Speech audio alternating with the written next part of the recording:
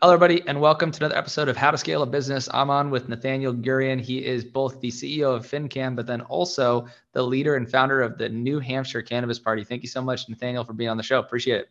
Hey, my pleasure.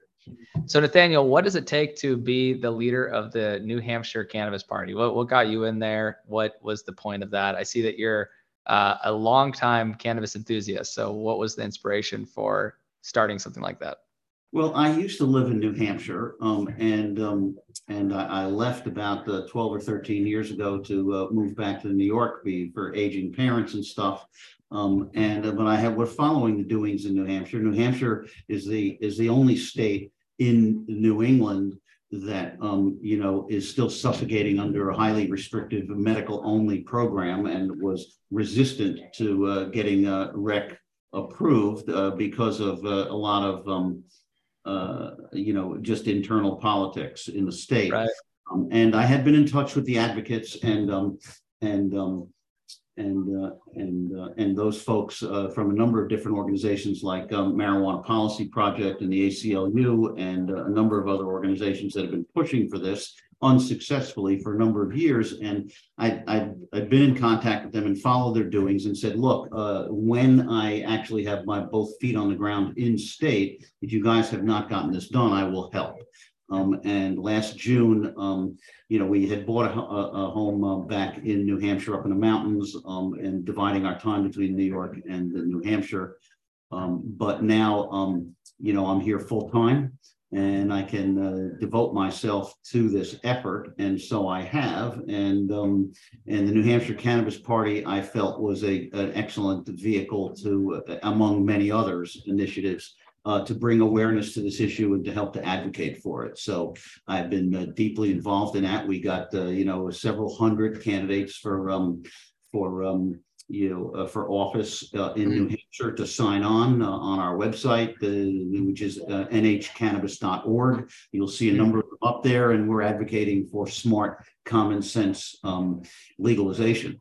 Taking that even further, at this point, I think that New Hampshire, rather than just catching up to the rest of New England, could show leadership because a lot of times in the efforts to try to navigate a legalization bill through, at least semi, if not entirely hostile legislature, a lot of very good policy winds up having it compromised away.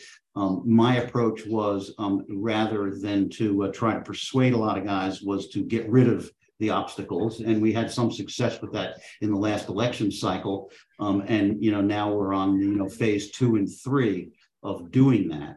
And the net result of that is instead of just getting something through, which a lot of people were so frustrated with in the state that they would just be happy to take something rather than, half a loaf.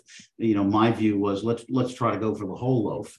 And things that I think that New Hampshire can innovate on that a lot of states have lost out on is public-private partnerships between research and development firms, as well as those type of partnerships with universities in terms of research and developing new ag products and so on. I think that could be big, but even more important, I think that there's a clear opportunity for New Hampshire to lead on the issue of gun rights, which are very much hampered by the federal restriction, as well as interstate and international commerce.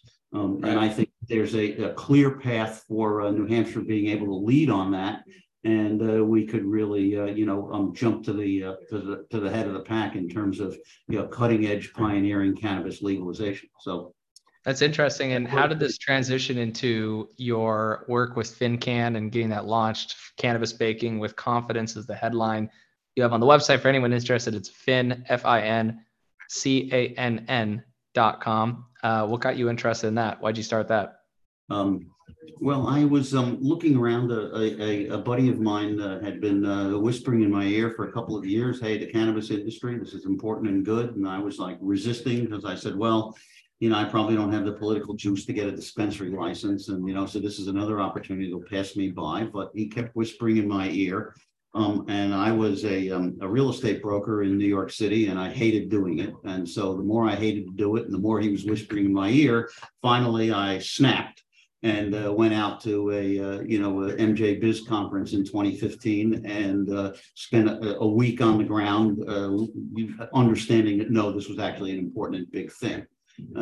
Spent another year trying to see, what I might be able to best do and contribute. I had been in retailing and wholesaling for a number of years. I thought maybe doing some kind of a distribution business might have been interesting.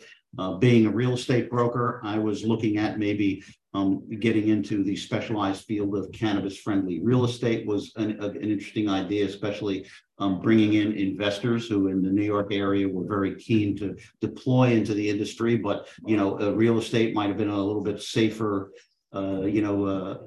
opportunity for them rather than just investing in cannabis businesses. So I looked into that for a while, and then ultimately I started to take an interest in the banking and payment side and felt that was a niche where I really could contribute a lot more. And so for the last 7 years or so, I've been building up our network of banks. We have over 300 now, coast to coast, that are industry friendly. So anybody in any sector of the industry running a legitimate business can have access to real banking. We offer MasterCard, Visa, and payroll and cash management and lots of other related financial services. And at the same time, the banks were we started to, in the process of building up this network of banks, we also found that the banks needed a lot of help and guidance in being able to set up compliant, sustainable, profitable programs. And we started providing a lot of guidance to the banks to do that.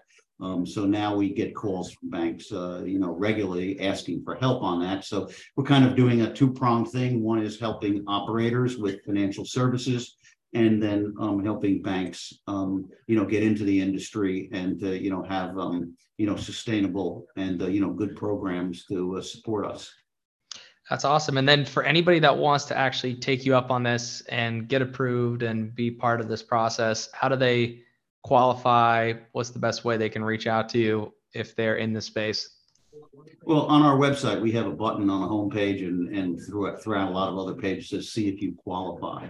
And it goes to an interactive business profile questionnaire. You fill it out. It takes about 10 minutes. It gives us it's not an application. It's just, it gives us an understanding, kind of a summary of your business, who you are, what you're doing, what you need, where you're located, what type of things you're doing, what you may want to do in the future, so that way we can fit you to the right bankers or lenders or, other service providers, because one of the services we do for those service providers is send them customers who, are in their wheelhouse.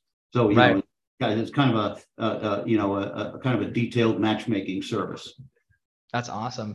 Well, thank you so much for being on the show. I guess maybe last question I have for you is, any words of wisdom for somebody who's looking to get into this space and the cannabis industry? What's the number one piece of advice you give for them?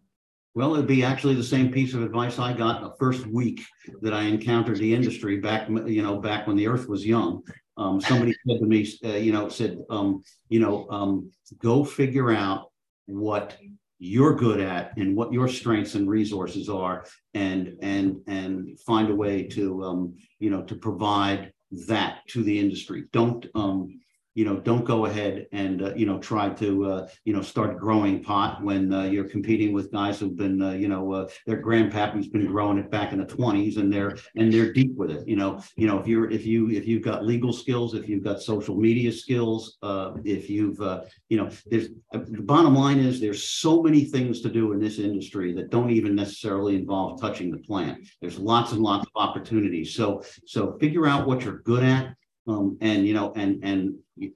fact, if you can find a niche, of which there are so many across so many different sectors, if you're not in a plant touching business, you don't have to go through that whole rigmarole. You don't need anybody's permission. You don't need a license. You don't have to go through a whole compliance thing. Just jump into the business and start, offering, your own skills and experience, to provide goods and services. That's what I would say.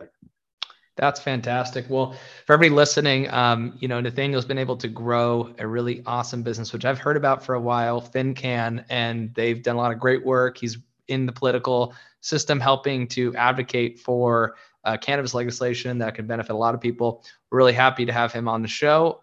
Wish him best of luck. And for anybody who's looking to get involved and get qualified, go to fincann.com, see if you qualify. I'm sure you will. Thank you so much for being on the show. Appreciate it. Hey, thanks for the opportunity, and have a great day.